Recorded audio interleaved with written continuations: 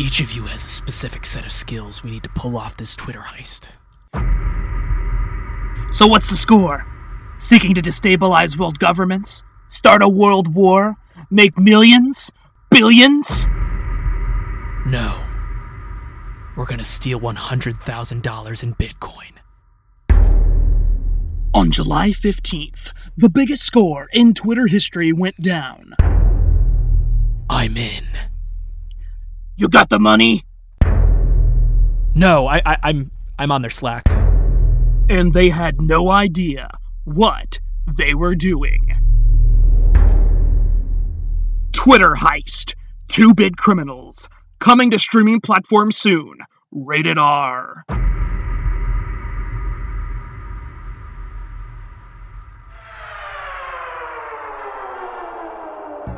Tonight, the North Korean hackers going even further. This was just the latest in a series of leaks. 143 million Americans, one of the largest cyber attacks in this country's history. Estimated losses from these breaches in excess of $20 billion.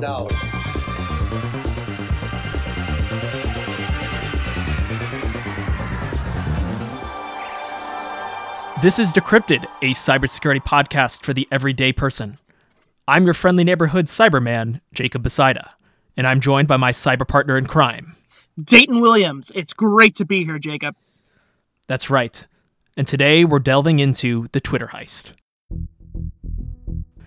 On July 15th, some of the most prominent Twitter accounts were compromised, all posting the same message. Thankfully, it was not an ominous harbinger of the end times, but instead, just a Bitcoin scheme. But could such a high-profile hack really be so simple?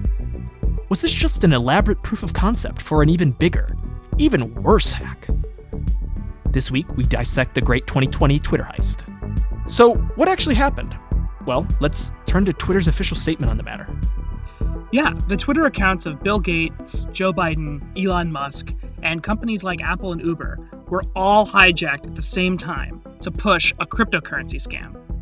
The verified Twitter accounts posted tweets that followed a template that read, "I'm giving back to my community. All Bitcoin sent to me will be doubled. If you send me $1,000, I'll send you $2,000 back. Only doing this for 30 minutes. And then below the message, there was a Bitcoin wallet ID. Very cheeky. A breach like this, with so many high-profile Twitter accounts, has, until this moment, been unprecedented. You know, you get this level of access, and you get this lame Bitcoin message. How is this something that could possibly have happened? Right. Like, it's so wild. You have the most influential people in the world on Twitter that can have seismic effects on the world. They could have easily sold that access for like millions of dollars. You know, imagine how much like Russian or Chinese intelligence services would pay to publish 1 or 2 tweets on Joe Biden's Twitter account. Yeah, announcing his VP pick as someone completely different, as just something funny. I mean, it's hard to believe that this is just a shameless plug to get some Bitcoin. Is this a larger campaign?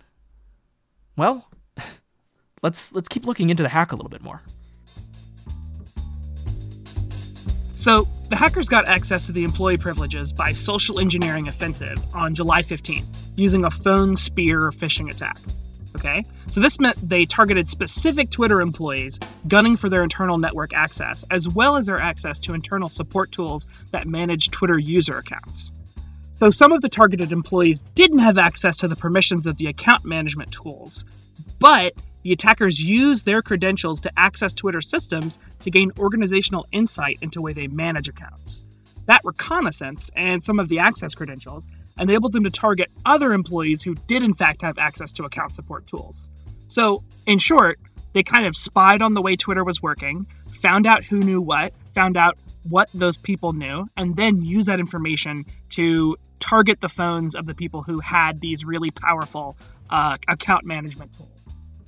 Yeah, so it was like a phishing attack to launch an even better spear phishing attack for admin access. Right. It was that they sharpened the spear before they plunged it into the big fish of Twitter. As far as the actual consequences of the compromised Twitter accounts, the damages were, frankly, very light. Only about $110,000 worth of Bitcoin were stolen from, followers of these various verified accounts, which, given their popularity and the reach of all the accounts combined, it's not too bad. Yeah, and money stolen aside, the most pressing concern for most Twitter users is Did they see any of my DMs? Did they get any of my personal information? And for the majority of users on the site, that appears to have not been the case. The Twitter account tool hack did not result in any viewing of previous passwords, email addresses, and phone numbers of Twitter users. Whether or not the 130 verified accounts that were compromised had private information taken remains to be seen. Twitter did report in a press release that up to 36 of the 130 targeted accounts had their DM box accessed, and for several of the Twitter accounts compromised, the attackers downloaded that account's information using the Your Twitter Data tool, which is a summary of the Twitter account data as an activity.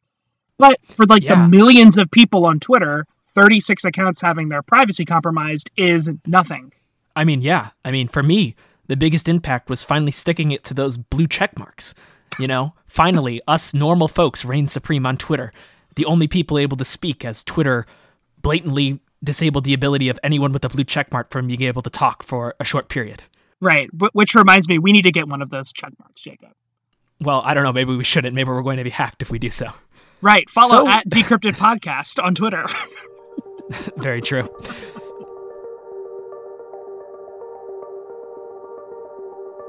So who did it? Was it, Russian hackers in an attempt to control high-profile Twitter accounts to influence the election?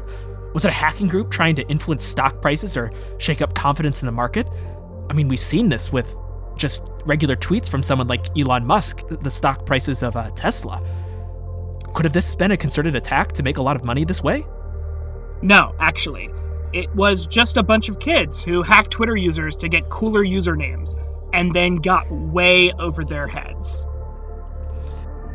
Yeah, this is this whole process of getting these swag usernames that are just better. So this is something called an OG account. So Dayton, let me know about OG accounts. So OG stands for Original Gangster, and these are like really short, rare usernames for different websites, right? Mm-hmm. So at Lizard, at Fire.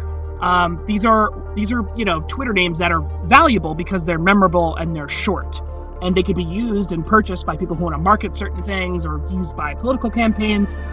It's kind of akin to cyber squatting, except instead of just taking URLs, a lot of these people involved in OG accounts steal them. I mean, right? Who doesn't want the real OG account at Jacob? I'm sick of being at Jacob17. All those 16 other Jacobs, I'm sick of their crap. I want to be at Jacob. Unbelievable. Right. I don't want to name my kid Jacob 1778 or some other crap later in the future. He needs to have at Jacob as well. It's ridiculous. So, I mean, obviously this is silly. Right, totally. And if you wanted to get at Jacob, you would find a sim swapper or an OG account Discord or forum online, and you could pay someone to get at Jacob or to steal it for you. A little bit more about sim swapping, though, a little bit later. So, the point is the odd thing about all this hacking of accounts for prestigious names, it's not an outlier, it's actually quite common. If you want to know more about OG account theft, we heavily recommend an episode of Reply All called Snapchat Thief.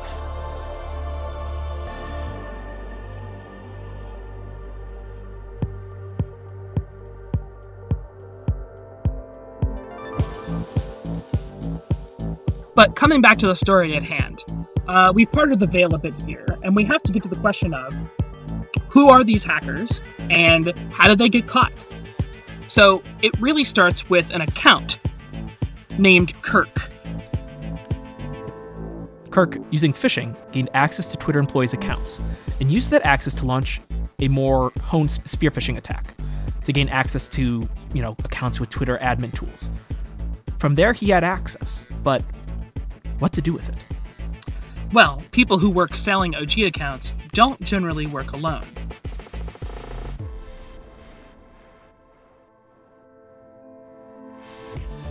So, Kirk first reached out to the group who would eventually take control of the Twitter accounts in question.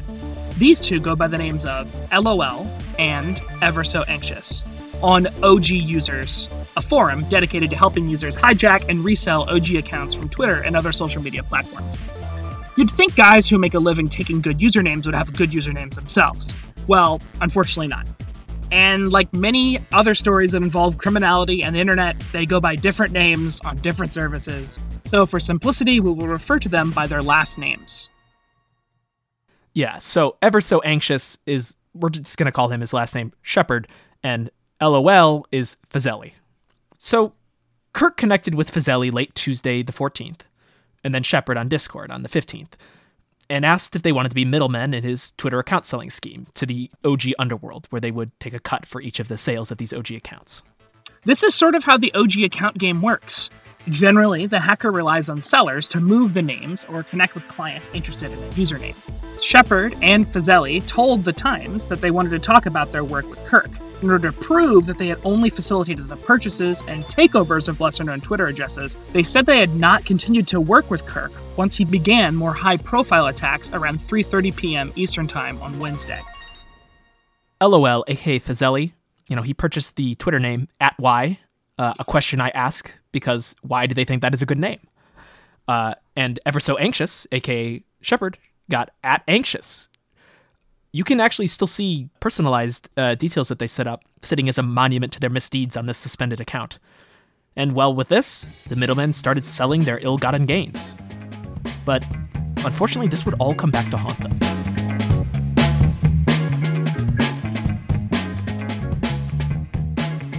So, how do we know this all happened?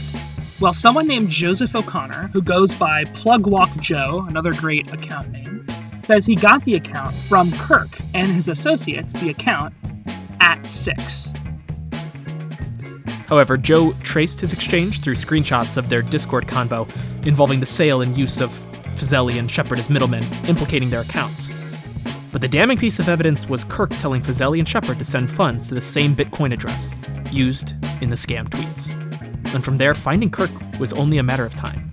So Fazeli lived on the West Coast and was in his 20s. Shepard said he was 19 and lived in the south of England with his mother.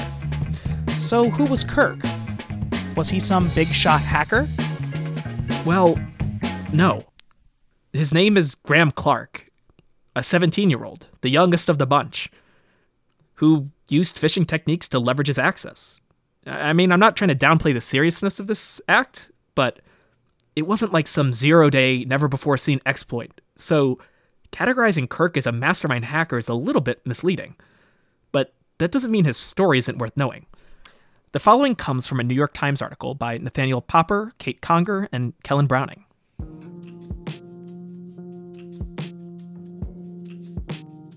Kirk's online shenanigans, to put it mildly, began at the age of 10 in Minecraft, of all places, where he became an adept scammer, cheating his own friends, making fake accounts and scamming people out of money for them.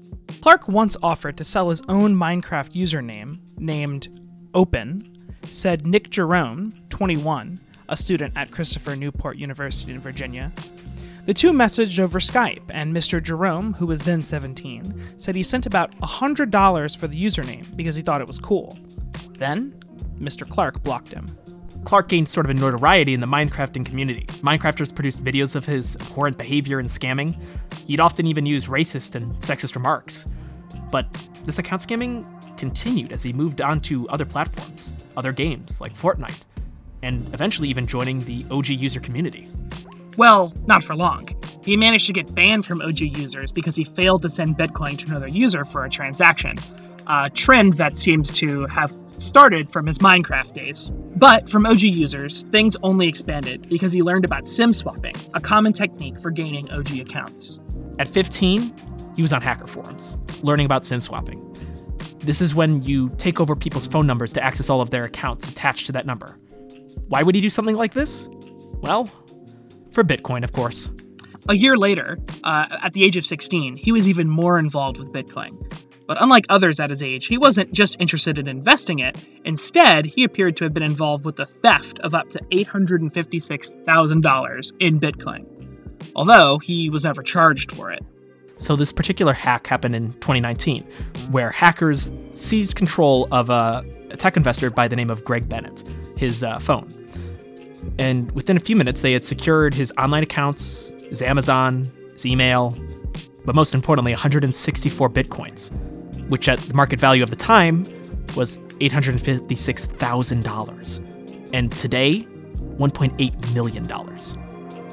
Mr. Bennett then received an extortion note.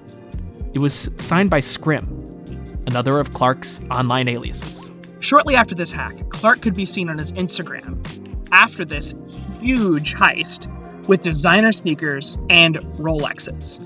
In April, the Secret Service seized 100 bitcoins from Clark, according to government forfeiture documents. A few weeks later, Mr. Bennett received a letter from the Secret Service saying that they had recovered 100 of his bitcoins, citing the same code that was assigned to the coins seized from Mr. Clark. It's unclear what happened to the other 64 bitcoins, if other people were involved. The funny thing is that story actually keeps going. Mr. Bennett said after an interview with the Secret Service that the person who had stolen his bitcoin was not arrested. Why? Because he was a minor. The Secret Service hasn't said anything else on the matter. After this incident, Clark started making assurances to his online associates that he was finally going to go legit. But less than 2 weeks later, after the Secret Service seizure, prosecutors said Mr. Clark began working to get inside Twitter. According to a government affidavit, Mr. Clark convinced a Twitter employee that he was a coworker in the IT department and had the employee provide credentials to access the customer service portal. His online career of cybercrime wouldn't last long, being caught at 17 over the Twitter hack. The hack unfolded on July 15th. A few days later, Clark had used his access to, again, cheat the customers who wanted to covertly buy the Twitter accounts. The hacker took the money and handed over the accounts, but quickly reclaimed them, using the same access he used to steal them back from his own clients. Little has changed from his Halcyon Minecraft scamming years. And this all seemed to have stemmed from his involvement in the sim-swapping culture, the sim-swapping community online. And for Clark, it was an accessible kind of hacking. And hacking like it is easy to get caught. You don't know what to do with the access that you have because it's often an early crime. It's like the Joker says in The Dark Knight, I'm like a dog chasing a car. I don't know what to do if I caught it. So, ultimately, this is kind of wild because the hack was so prominent. It's not because the hacker was some genius. To quote Marcus Hutchins, aka Malware Tech, who honestly deserves a full episode devoted to his own escapades, to quote him, sometimes hackers come across valuable access they don't know what to do with. They don't know how to properly monetize it. Just because they only made $100K from having access to almost every Twitter account doesn't necessarily mean there's a deeper hidden motive. Some hackers just aren't creative. Yeah, it's like a comparison of a young carjacker not knowing where to sell a stolen car and then getting caught with it. And like an inexperienced carjacker, the law caught up with the young hackers. In fact, on July 31st, the FBI, IRS, U.S. Secret Service, and the law enforcement in Florida held Mr. Clark accused of being the mastermind behind Twitter's greatest security and privacy breach. And he wasn't the only one to go down. Soon after the Tampa arrest, the U.S. Department of Justice charged Nima Fazeli in Orlando and Mason Shepard, aka LOL and Ever So Anxious. Shepard, in the UK, was found out partly because he used his own driver's license to verify his Bitcoin wallet. Fazeli was also traced by his license with Coinbase. So Fazeli is facing 5 years in prison and a fine of $250,000 for computer intrusion. Shepard is also being charged with computer intrusion, as well as wire fraud conspiracy, money laundering charges, and many other computer fraud and abuse-related incidents that also equal prison time and $250,000 in fines. Since Graham is a minor, he'll be charged as a juvenile, and the proceedings will be sealed to protect his information. However, the Florida State Attorney filed 30 felony charges against him, including scamming people across America in connection with the Twitter hack. His charges include organized fraud, communications fraud, and several other counts of computer-based fraud. But the hacking didn't stop there. In the court case for Clark, who would have guessed it, but a Zoom bomb, and they broadcasted porn over the court proceedings. So, interesting way to end it, I guess. That's it for the hacker and their not-so-great caper, but we're not going to just conclude with that. What can we really learn from this? Well, let's talk about incident response. Twitter locked down thousands of verified accounts for popular users to prevent more accounts from being abused by the crypto scam. It seems as if the elite accounts fell victim to a compromise of Twitter's internal company tools and secured privileges that were reserved for employees. Twitter also took preemptive measures to restrict functionality of many accounts on Twitter. Twitter prevented accounts from tweeting or changing passwords to stop the attackers spreading their scam during Twitter's investigation, as well as locking accounts where a password had been recently changed as a precautionary measure. But Twitter isn't the only player here. What about Coinbase, where Bitcoin transactions are processed? It actually likely would have been worse, but Coinbase and other cryptocurrency exchanges managed to stop some customers from sending Bitcoin to hackers by blacklisting the hacker's wallet address. Coinbase says it prevented about 1,000 followers from sending around $280,000 worth of Bitcoin. Only 14 Coinbase users sent around about $3,000 worth of Bitcoin to the scam's address before the company blacklisted it. So Coinbase was actually a little faster and did a pretty good job of responding to the incident. Looking back at what we saw now, we can't just dismiss this because it was sloppy. In fact, really lucky that this was done by inexperienced and incompetent hackers versus something that was more state-coordinated. In fact, we're incredibly lucky that this was the thing that compromised Twitter. Since the attack, Twitter has limited access to the internal tools and systems. And as a result, some features like the Twitter download feature have been, impacted. They're going to be slower to respond to account support needs, slower to respond to reported tweets, all just things to make sure that they're reviewing the process a little bit more. And eventually they claim that they're going to gradually resume their normal response times once they think it's safe to do so. But this isn't, it's great that they're doing this now, but why did this happen with them? Well, it's a lot of problems with access control. And in fact, the great Twitter heist of 2020 is a textbook study of cybersecurity and access control. I think this really comes down to one of the main problems, which is that for verified accounts that have a lot of followers, that have a lot of impact on the site, there aren't really any special security for these high-profile Twitter accounts. So losing control or having your employees lose control of these specific high-value accounts is pretty damaging. Twitter, on the access control of their employees and having access to these admin-like tools, they have a lot of work to do to improve that. They have teams around the world that help with account support, and they use proprietary tools, and they need to be in line with the Twitter rules and respond to reports. And access is supposedly very limited to people that have been granted valid business reasons. So they have a zero tolerance policy for misusing credentials or tools, obviously, and they actively monitor for misuse. But at the end of the day, that doesn't really cut it if that access control isn't enforced. No, totally. And apparently, according to people who worked with Twitter this past year, over 1,000 employees, or contractors at Twitter had admin level access. There were only about 5,000 Twitter employees. So that means that 20% of the people who worked at Twitter had admin access. This time they lost access to their support tools, but what if there's an insider threat? What if there's a person out of the 20% of their whole company that says, you know what, I want to see the world burn, right? That is an insane amount of power in a pretty large amount of people. This is a crucial problem that we're kind of getting to. With the field of intelligence, a lot of the time, the person who actually is the insider, they're disposable, right? They're used, they're tossed aside when they're done. They're not saved or anything for their work. And for this reason, there's a lot of pressure put on insider threats in working for the government. There's a lot of vetting. But what about social media platforms and, the power of Twitter? Intelligence services could easily start targeting people at Twitter who don't have the same sort of scrutiny that government clearances require, but do have incredibly consequential political and global access. And you could say there are some Twitter employees who have even more access and power than probably some embassy officials. I completely agree. It's kind of an overstatement. I guess we're kind of being shown how fragile sort of these communication mechanisms actually are and how important they actually are.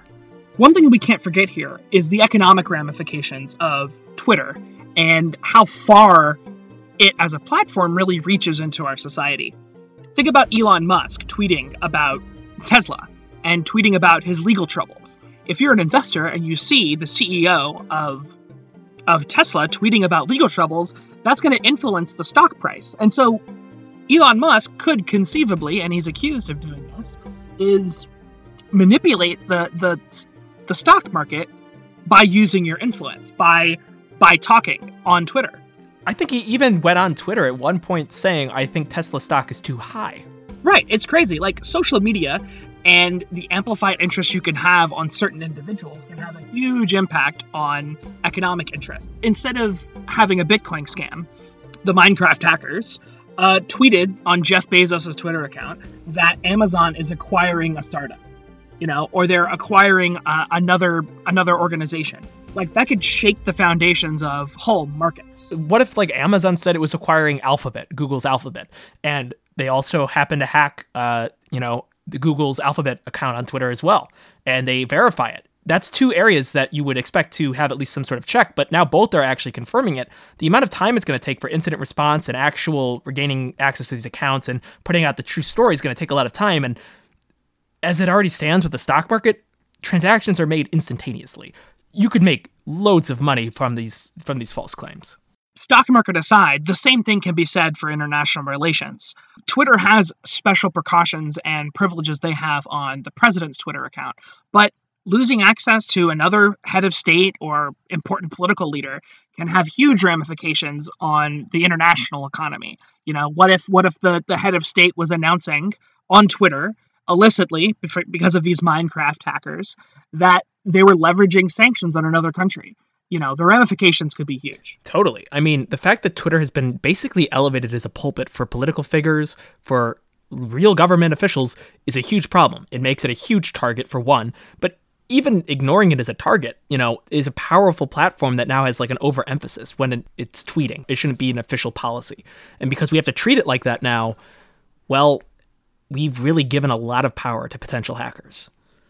So things are looking kind of grim for this. What are the next steps, honestly? One is the nuclear option. And that is, if the risk seems to be too high, you rely on Twitter less often. However, it's Twitter. It's easy marketing. It's widely adopted. Might have to come with a cultural change where people look at things on Twitter with a bit more suspicion. Yeah, that's not really something that can be done overnight. It's really is a cultural change, unfortunately. And the way that the platform is kind of designed, it commercializes on that sort of big news sort of bulletins, So it's kind of created with that being a function, not a flaw. So unlikely, unfortunately. Twitter could use behavioral AI to detect if a tweet is different, than like a previous tweet, based off how you write it. We've actually talked a little bit about behavioral AI and behavior in a previous episode. If you should really check that out, if you're interested a little bit more about behavioral access and behavior as a means of authentication. And on Twitter's side, they can leverage security background checks on employees. Internal threat would still be an issue, but the structure of the organization facilitated this hack. The fact that access control was lost so easily and internal security fell apart once it was compromised is a huge problem. Bad access control and Twitter's response needs to be elevated. Thankfully, this was a low stakes hack, and if anything, the reputation of Twitter was harmed more than anything. But this does give them an opportunity to reevaluate how they're doing things and improve. To Twitter's credit, they've said that they've limited access to internal tools and systems to ensure account security while they complete the investigation, reduce some of the features, and that going forward that they're going to accelerate their pre-existing security work streams and improve their methods for detecting and preventing inappropriate access to their internal systems. Well, at least that's what they're saying they're going to do. But I think it's important that we leave with a couple questions for us to think on that we really don't have the answer to after all of this, but certainly are ones that we have to be asking after this big caper. I think the first thing really to think about is this hack shows the fragility of our world in regards to disinformation. If you have the most powerful people in the world all posting something, and you're the one who's reading these tweets and you're the public at large, there is this element of belief that this is what these people are saying, this is truth, and the ramifications of misinformation on something like Twitter, where millions of people use Twitter as a source of news, is a huge problem. It's a huge point of weakness. Should world leaders stop using Twitter as their primary means of communication to the public? I mean, what did they use before Twitter? Press releases? Press conferences? Memos? Yeah, those are then posted by news outlets on Twitter. So, you know, like, what if the news outlets get targeted, and then there's actual fake news from hacked accounts? I mean, it's just, the cycle just keeps going there. Right, and I really don't see world leaders stopping using Twitter, right? Unless it's replaced by another more popular social media site, which could always happen, right? The environment that we're in right now, information and the fast-paced dissemination of information is key. One of the trade-offs of fast information dissemination is that information isn't always checked. So maybe understanding the streams of information for the public is a good way to think about this, like an educational effort, where if you see something on Twitter, the expectation is, okay, maybe, and then wait a bit. No one likes to wait, but waiting a bit and then verifying. That's hard to do. If the president tweets that a volcano is about to erupt, you're going to jump under a table, not go on Wikipedia and see if there's a volcano nearby. But that's just what I think. I have to say, as we conclude here, that we're kind of entering a new era of hacking and cybersecurity. For a long time, you know, it was things like access or denying access. We had an age of sort of ransomware that obviously is still persisted, but we're entering increasingly more a time where attacks are leveraged not against access themselves or getting people out of things, but instead about data's integrity, the authenticity of data, where things are changed and presented as fact. That is where these hacks are now being more targeted. And that's kind of the future that we're seeing, at least for now, for cybersecurity. It's something to really think about as people continue to address this in their future risk management strategies. We hope you've enjoyed this walkthrough of the great Twitter caper of 2020. This is our first time doing a sort of more investigative piece. We hope you all enjoyed this. As always, you can follow Decrypted on Twitter, where we hopefully will not be hacked and will post a Bitcoin address for you to send money to. We assure you we will not be doing that. But you can follow us on Twitter at Decrypted Podcast. Be sure to look out for the next episode. Tweet out about the episode and give us a like and review on iTunes or whatever podcasting service you have. Bring out the news about Decrypted. We really appreciate it, and it's the number one thing you can do to give back to the podcast if you like the content that we're having. We hope to do a little bit more narrative pieces like this in the future. As always, it's important to stay safe, enable two-factor authentication, and in this trying time, wash your hands and wear a mask.